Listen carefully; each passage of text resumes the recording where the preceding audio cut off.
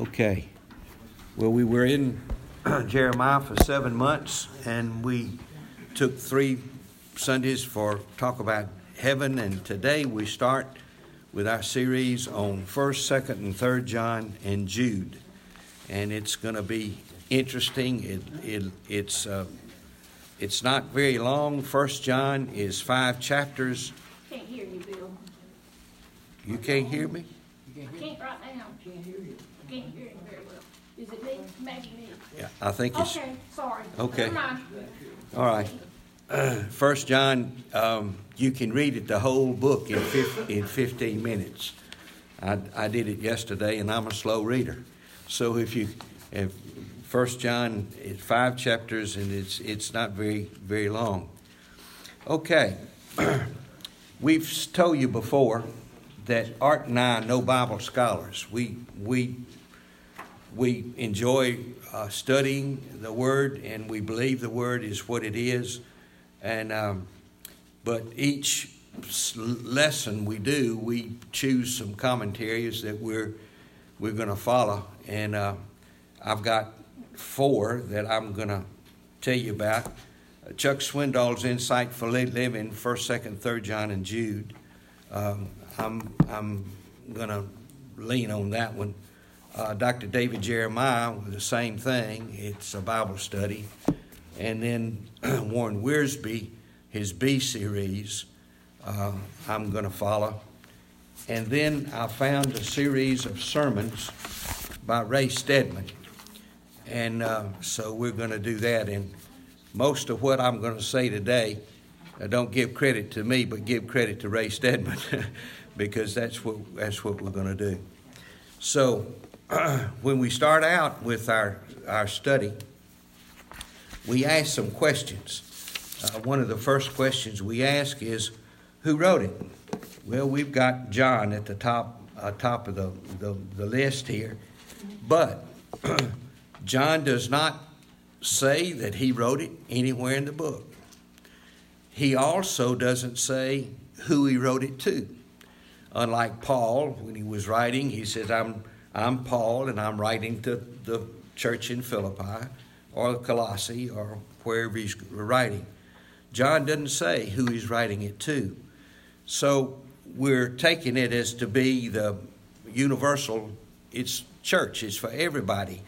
Now, when John wrote Revelation, he said who it was written to, the 7 churches. John, we don't have this in Scripture, but we know from a historical fact that John was pastor of the church at Ephesus. Now, after Paul established the church there, he brought Timothy in, and Timothy was the leader of the church there. But later on, John was the pastor there. Right off the coast of Ephesus is a cluster of little small islands, and one of them is Patmos. And we know that John wrote Revelation off the coast of Patmos. John was an old man when he wrote this book, when he wrote all his books. What I've been reading this week, that the gospel was probably the last book he wrote. And the epistles were the first book he wrote, and then the sandwich in between those was Revelation. That's conjecture. We don't really know, but the scholars that study these things kind of know. John lived to be between 88 and 90 years old, and so we see here that most of these were written when between 90 and 95 is what the scholars seem to say. So who wrote it? So when you're going through it, and he talks about, we're going to talk a little bit about the beginnings here. And the inner circle with Jesus was who? Peter, James, and John. Okay. James was martyred early. We talked about this when we went through Acts. He was the first disciple that was killed early in the faith. It's Acts chapter 12, I think. But then that leaves Peter. And then that leaves John of the inner circle. Well, Peter's a lot like Bill, open mouth, insert foot, but he was always doing something in the beginning. Paul, on the other hand, was a builder. He built. He had missionary leanings. He had laid foundations for works, and then he built upon those foundations. He made the 3 missionary journeys, visiting some of the churches that he had been to before. John, on the other hand, Stedman says he was a mender. His written ministry comes after the church has been in existence for several decades, and at the time when apostasy had begun to creep in, there was a need of a voice to call people back to their original foundation. So the scholars and the founding fathers attributed 1st, 2nd, 3rd John to John. Jude was written by one of the Lord's half-brothers, and we'll get to that when we get to that. But John was a very older man, and he's writing to my little children. He says it many times in Scripture. During this time of the year, and a lot, family is mentioned. Pat mentioned just a while ago, this is a family. You are a family. I think and lean on you fondly.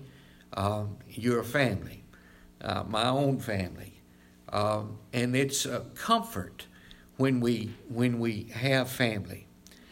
John, being an old man, he owned the only family he had was the Christians that ministered to him and leaned on him and helped him as they went through this thing.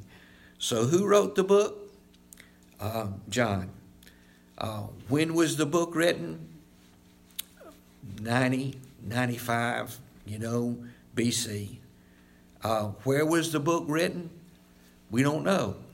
Most people said it was either in Ephesus or on Patmos. That's where the book was written. What is the theme of the book? Now, when we went back and when we studied John just a little bit ago, we came back to John 20:31. I can't quote it, but these things have been written so that you may believe that Jesus is the Christ, the Son of God, and that believing you may have life in his name.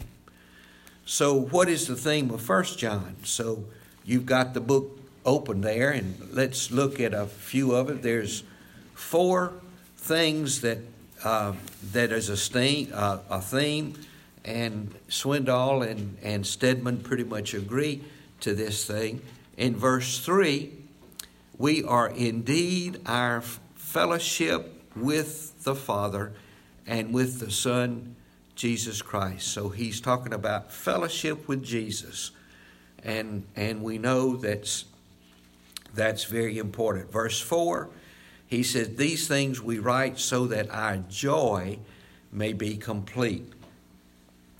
Then in chapter 2, verse 1, I'm writing these things to you that you may not sin. The theme of the book overall, or it's mentioned time and time again, is love God, for God is love, that we very much know, and sin, that sin creeps in. And as we just mentioned, John wanted to correct some things that maybe had fallen off the tracks at that time. Then turn over to chapter 5 in your book, verse 13. And John says again, chapter 5, verse 13 of 1 John, these things I have written to you who believe in the name of the Son of God, so that you may know that you have eternal life. And we'll say more of that when we get there. But these are the four overarching themes of the book of 1 John. So let's begin with verse 1. And we see here. 1 John 1. What we have heard from the beginning. What we have heard from the beginning. There are three big things about beginning. Genesis 1:1 says what? In the beginning, God created the heavens and the earth. When we were in John, first chapter, first verse, what did he say? In the beginning was the Word, and the Word was with God. In the beginning, John starts off here. Now, when you're talking about Scripture and you're talking about the Christian life, when somebody comes up and tells you, I've got a new thing, that's not good. That's not good. Our Mormon friends, they say the Bible's okay, but let's look at this new revelation we have called the Book of Mormon. That's not good. And that's where heresy creeps in. So what John is starting off here, he says, in the beginning.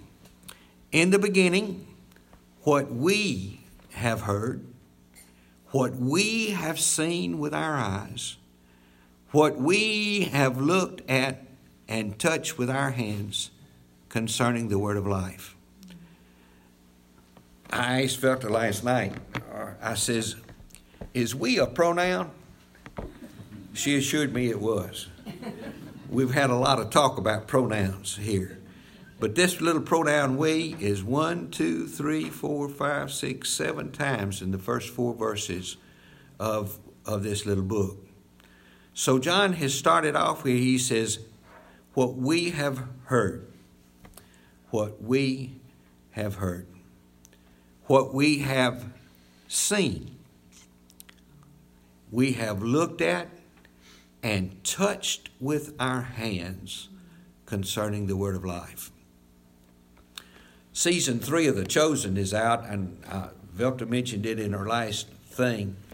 And of course, The Chosen is a video presentation of the life of Christ, and they've taken some liberties, but they try to stay close to the Scripture, and from what I've seen. But the backstory, like we said about David Jeremiah's nativity, it kind of fills in the blank. It could have been. But the thing that's very portrayed in The Chosen is that there was this relationship with Jesus and these men. I mean, they lived together, they slept together, they ate together, they did everything together. And Jesus was teaching them new things. It was all new to them. And he took this bunch of fishermen and people he picked up off the street, so to speak, and molded it into the people that would literally change the world. And we have it today because of their faithfulness. But he starts off here, we've seen it. He saw what Jesus did. We heard him preach. They were listening to every word. Now, The Chosen shows what may or may not happen.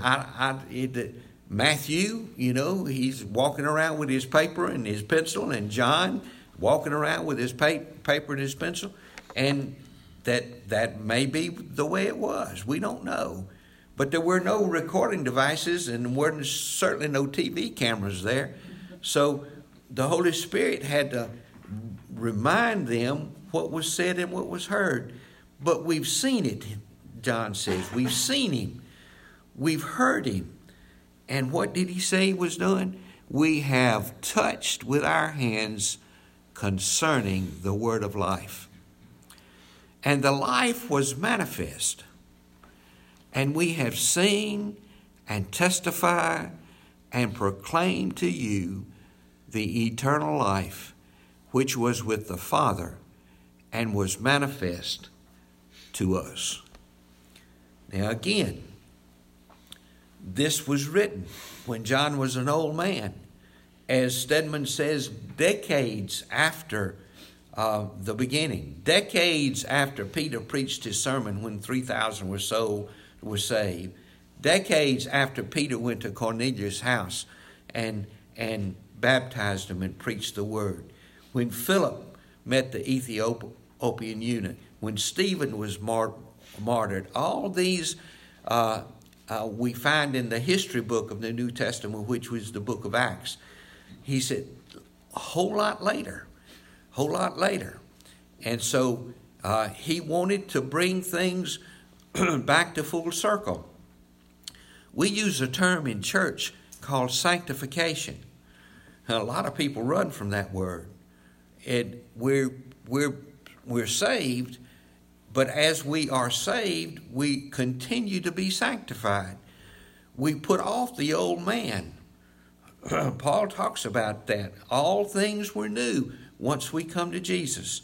All things are new.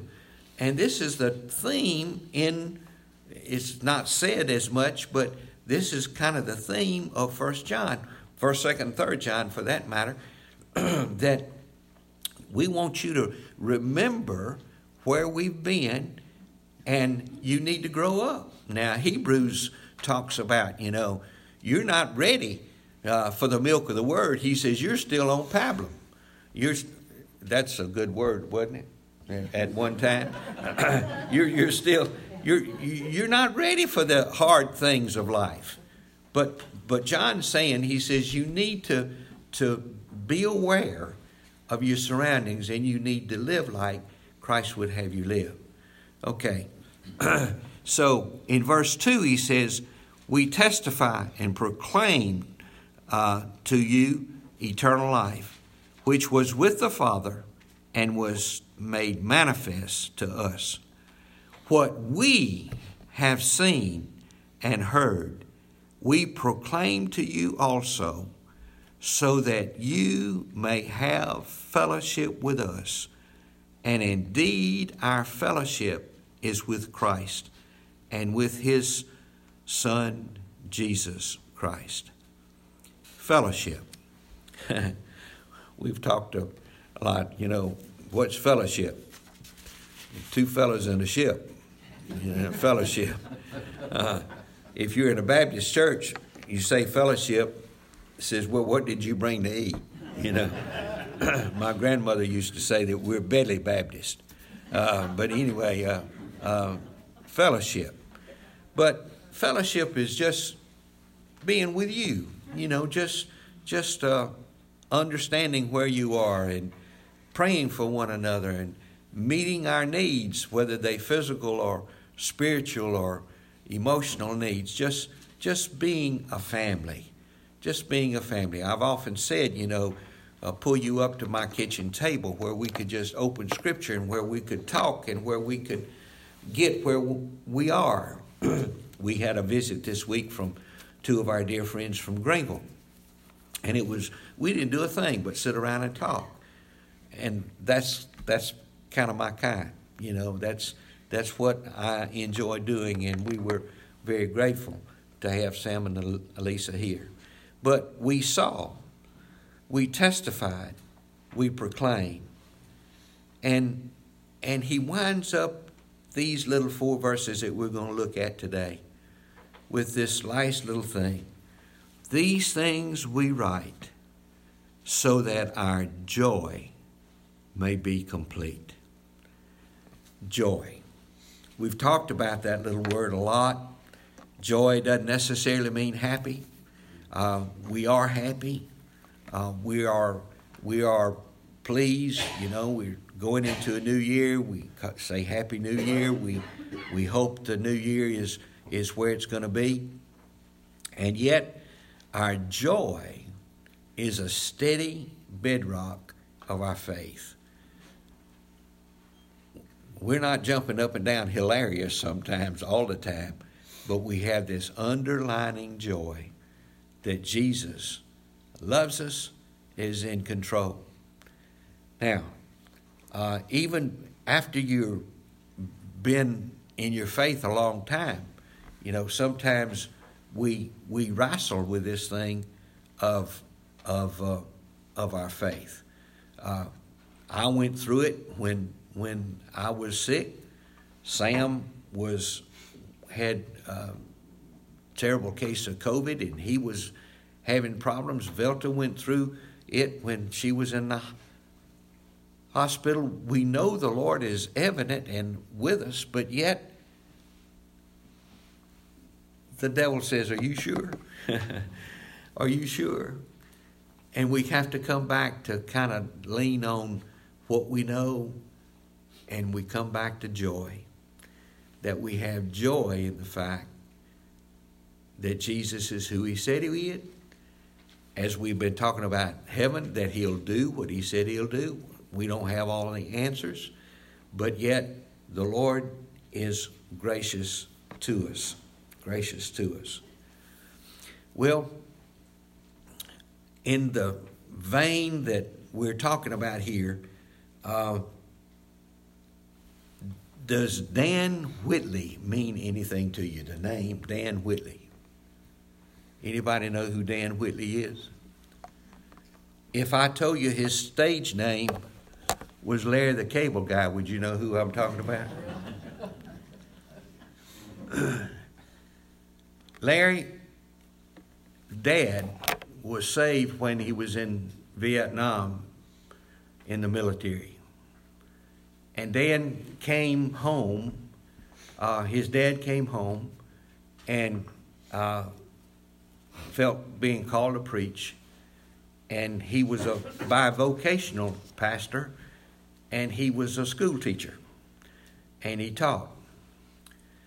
I'm going to play a clip from about an hour interview with RFD TV of Larry. And of this hour interview, what we're going to listen to is about 5 minutes. But he talked about his daddy 1 minute or less. He said, "He's my daddy and I love him, but he wasn't a very good father." That's tough to me, tough to me. But Larry's life has turned around. The clip picks up talking about his wife. And Kleber, if you will hit the lights, and if Art, if you will hit the recorder.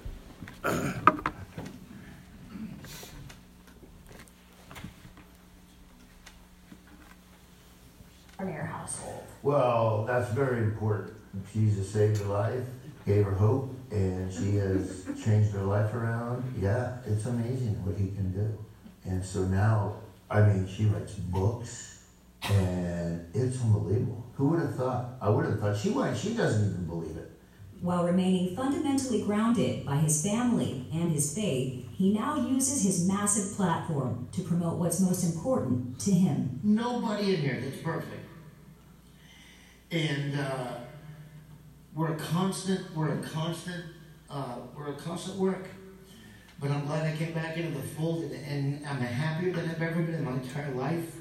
And it has nothing to do with money. It has nothing to do with fame, because fame and money and all the glitz never makes you happy. People search and search and search for hope and happiness, and they reject the one thing that can give them hope and happiness.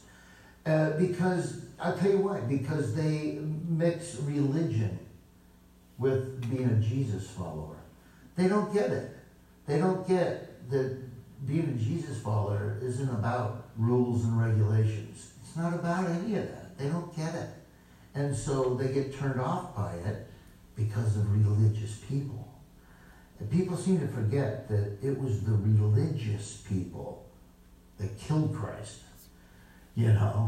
The ones that were following Christ were sinners.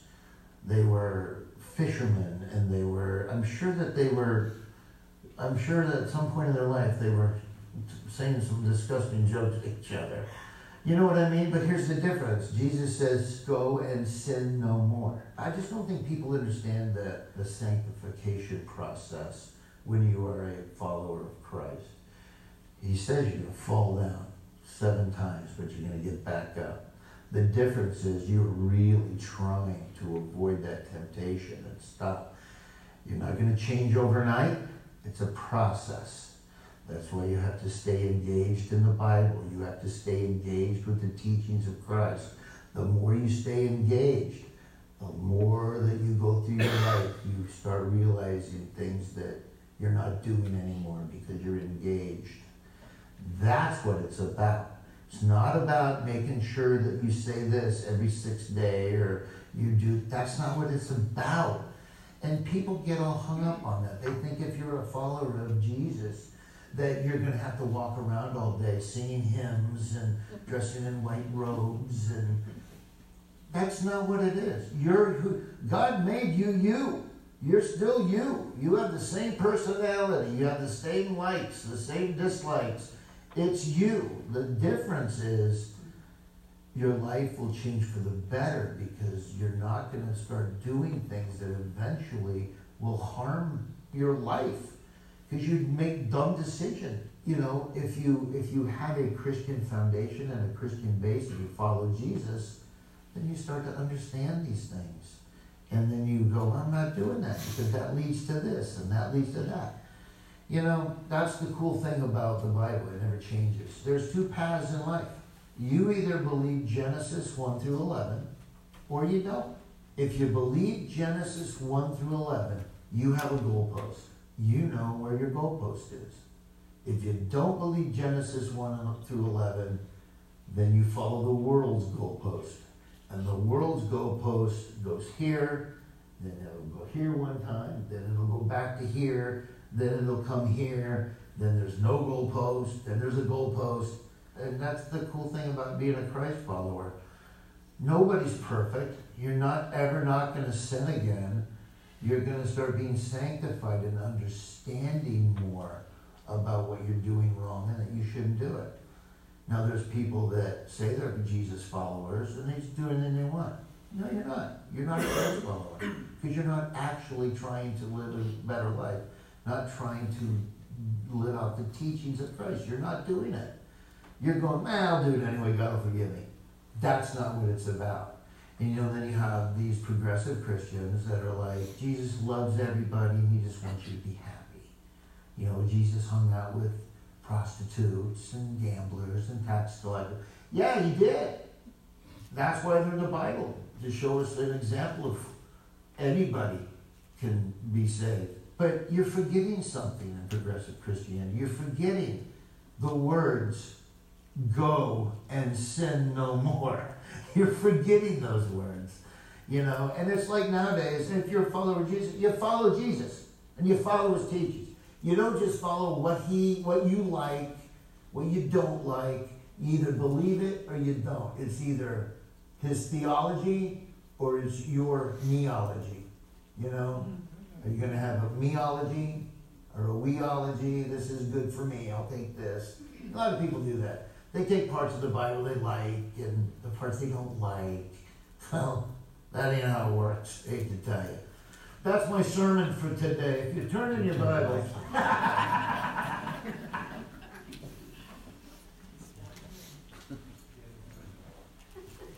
I don't know if you caught a couple of things in there. He was at Liberty's convocation a year or 2 ago when that clip was done. And it's a kind of a back to the Psalm scripture where we know that train up a child in the way you should go, and when he's old, he won't depart from it. Larry said, I'm glad I'm back in the fold. I'm glad I'm back in the fold. And as the girl that's interviewing him said, this is his passion now. He's not much on the comedy circuit anymore. He was edgy. And he's still edgy when you listen to some of the things that he does. But he wants you to know that it's all about Jesus. In the beginning, as John said here, what we've seen, what we've heard, what we held with our hands, this is what it's all about. And as we go through John, 1st, 2nd, 3rd John, and we'll see what John is trying to say to his little children here. He says, you need to love me. Love me and sin no more, as Larry said.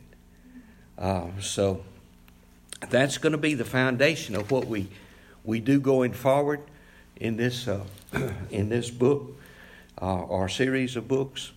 And hang with us, because there's some rich stuff in these 15 minutes of reading, these 5 short chapters. Okay. Any questions? Any questions? Well, I'm going to give you back some time today.